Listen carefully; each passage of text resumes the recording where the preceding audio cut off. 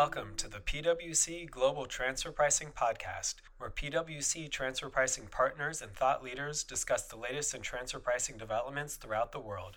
My name is Ben Brewer, and on today's episode, we are going to discuss the new Chinese transfer pricing requirements issued by the Chinese State Administration of Taxation. We will be highlighting the key points that the headquarters of multinational companies need to take into consideration, specifically the disclosure requirements of overseas information. With me is Jeff Yuan, who is the Transfer Pricing National Services Leader for PwC China and Hong Kong, and Paul Tang, a partner in PwC China's Transfer Pricing Services practice based in Shanghai.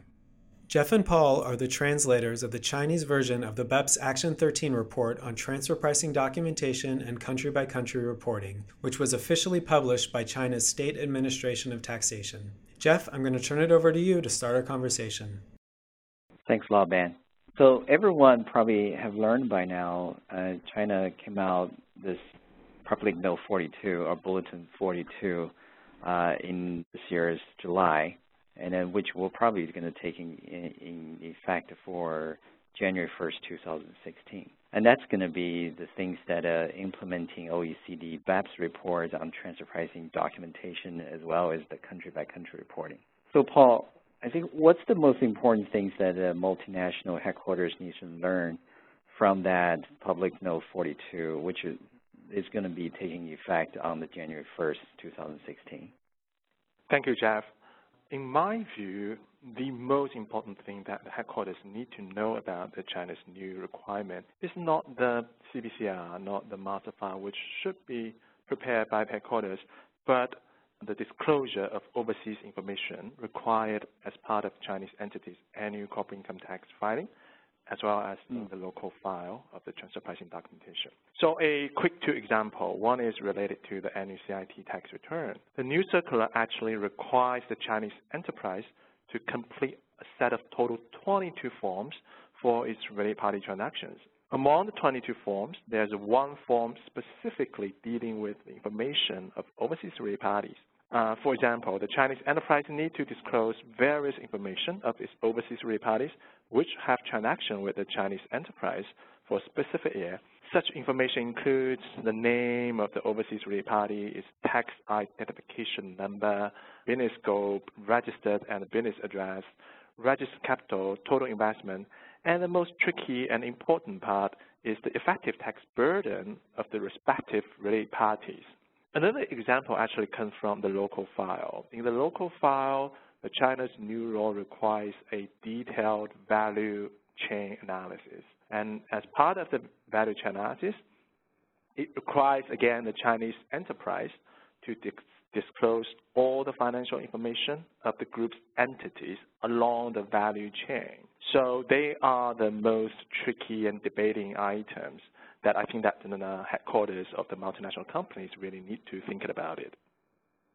So it sounds like the overseas parent company are not going to get used to these type of detailed level of information disclosure, right? So let's go back to what you talk about, the effective tax burden. How do you define these effective tax burden from this Public Note 42? Yes, actually, together with the new circular, SAT also released a so-called filling instruction. So according to the filling instruction, the effective tax burden is calculated as the total income taxes payable after all kinds of tax refunds over the total taxable income realized by the overseas related party. So the Chinese enterprise should report its effective tax rate of the overseas related party in their tax jurisdiction for the most recent years. Maybe we'll talk about the value chain analysis. Does that mean the local file for the Chinese subsidiaries not only disclose information for the related parties in overseas, but also the entire groups that might not have a transaction with the local subsidiary? Yes, Jeff, your understanding is correct. Actually, according to the value chain analysis in the local file of the Chinese transfer pricing documentation, actually, the Chinese enterprise need to disclose the financial information of all the group's entities along the value chain, which the Chinese entities' products or services are related. It's not definitely not only involving the overseas related party which have transaction with the Chinese enterprise, but also including actually almost all the group's entities once they play a role along the value chain. And according to the Chinese new rules, the value chain beginning from, say, the product design, development, to the very end of, say, the billing and collection after sales services. So actually it's a full value chain, and according to the law, if the Chinese entity would like to be completely compliant, then it should disclose the financial information of each group's entity along the value chain, no matter if they have transaction or they don't have transaction with China. So actually this is very strict requirement on the overseas information, which in my view definitely is beyond the OECD BEPS framework. Yeah, that's what I was going to say. It sounds like that goes beyond the OECD BEPS reporting requirements. Yes, that's why when we talk to the overseas headquarters of the multinational company, so their first comment is how the Chinese tax authority can require such information, which is beyond the OECD BEPS report. And in my view, actually, if you look at the OECD BEPS report, actually, for the local file, actually it's a domestic law. It's within the domestic law. So since China now has a new requirement, so we have to deal with the fact that actually China raised a very high standard on the overseas information of the financial information specifically for the group entities which do not necessarily have the transaction with the Chinese enterprise. I see.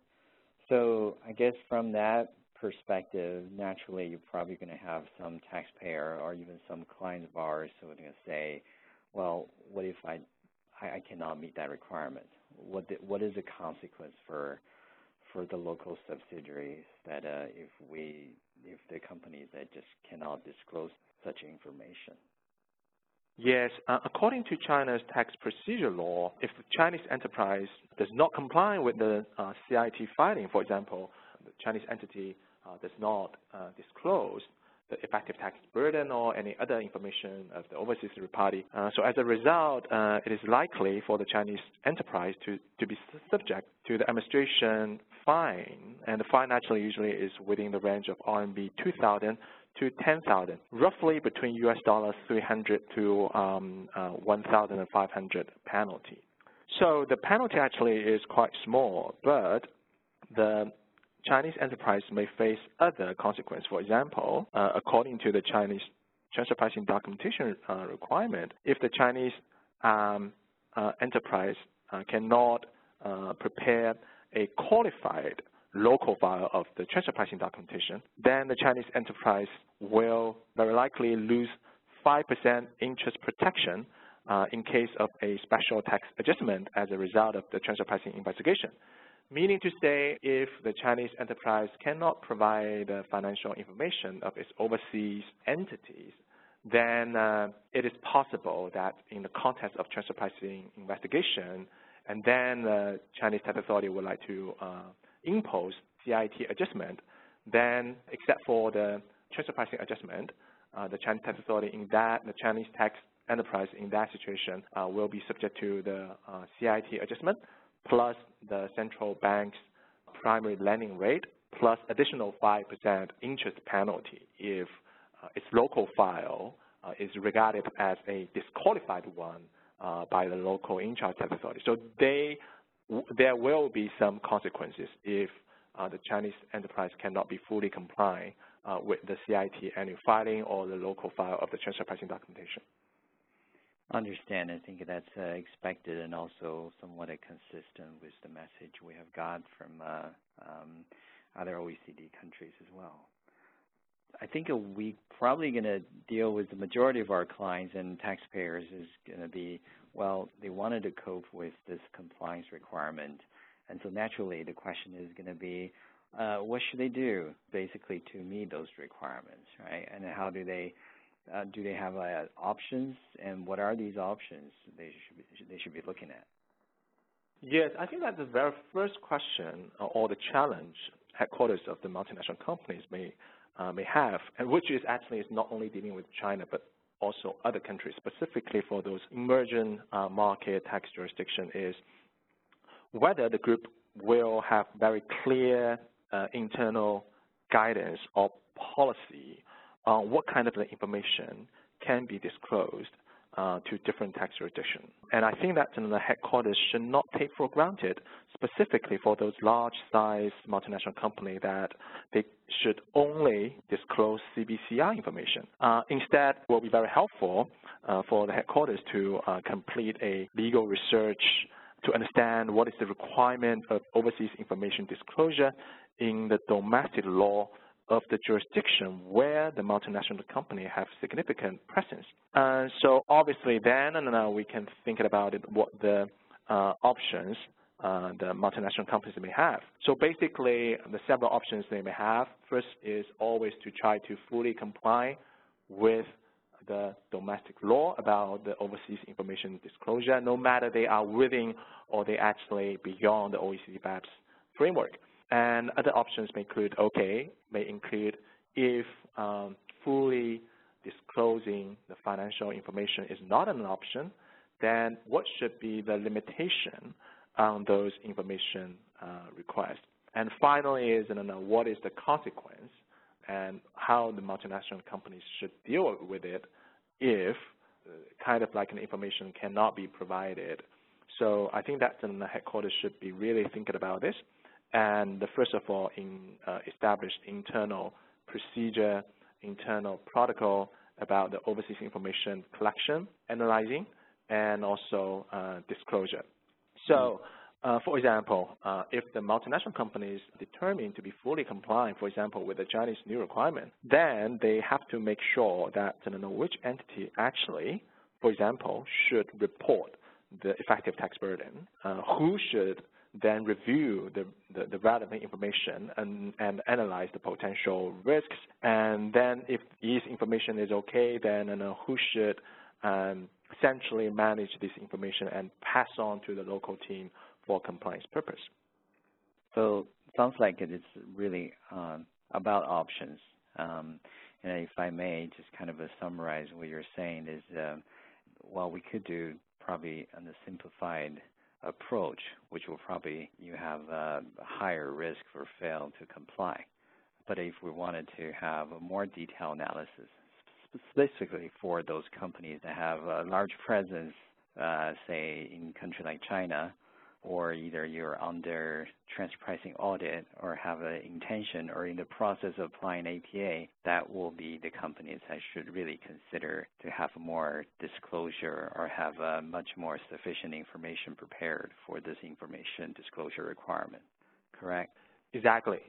So for me, the first tier is the internal policy for the group. And then if we have the internal policy, and then we should have like a more specific and detailed analysis about how to implement the policy. And again, using the effective tax rate as an example. So if the headquarters determine not to disclose such information, my suggestion is the headquarters should really document the reasons why non-disclosure is the option. For example, it could be that the domestic law of the headquarters jurisdiction does not allow multinational companies to provide certain information to overseas government. The reason could be, for example, such information is too sensitive for any joint ventures in China.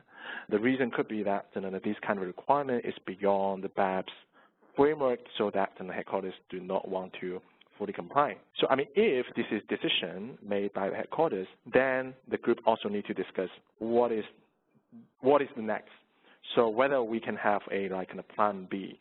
So I actually discussed this with quite a few multinational companies, and some alternative option could be, for example, okay, if specific entities' effective tax rate is not available, then the group really should analyze and determine whether the Chinese entity can report the effective tax rate burden on the country level. The reason is because if you look at the CBCR form, actually the multinational companies need to disclose the revenue, the total revenue, and the total income tax paid on cash basis in each country. That's why I think that in the country level effective tax rate, if the company prepares the CBCR, will be available anyway. And it also could be the case that when the group filing is allowed in certain tax jurisdictions, you will find that you cannot really report the effective tax rate for a specific entity, but only on a country basis. So my point is there are actually options available for you to think about it, how to comply with China or maybe other countries which require additional information. So if the company tells that they will not anyway prepare any information about effective tax return, so then what will be the option? Then basically the plan C will be you only file the statutory tax return for the specific legal entity, the overseas related party. But in that option, I think that the headquarters should really understand what will be the consequence for this kind of like non-disclosure, which will be regarded as a violation against the Chinese CIT law. So, I mean, if the groups determines only to disclose the statutory tax rate, then some safeguards should be in place. For example, okay, we do not disclose in the CIT filing, but whether in the context of transfer pricing investigation, then we supplement the more detailed information of specific related party, overseas related party, whether this will be an option. So sure. I think that, yes, there are several options, but again, these options should be fully consistent with the group's policy on the information disclosure or overseas information disclosure. And then there will be a lot of coordination work to be done within the multinational companies, including the local team, including the headquarters team, and also these efforts may need a collaboration between different functions like in the IT department, finance department, tax functions, and also another important things to think about is whether there's kind of like an end-to-end system available, financial system or IT system, to help the multinational companies to collect, to analyze, and also to manage this kind of like information. So it sounds like there's no one-size-fits-all solution. So it's kind of an option are there, but we really need to individualize the situation and act accordingly. So I totally agree. Yes. Yeah. I think for this sort of the PN42 development is really for me it's another significant impact regulation that impacts on the transfer pricing field since 2008 and 9. So I think that hopefully will be helpful and informative for all of you who are listening. Ben, back to you. Thanks, Jeff. That's the end of today's podcast, and a big thanks to everybody that's tuned in.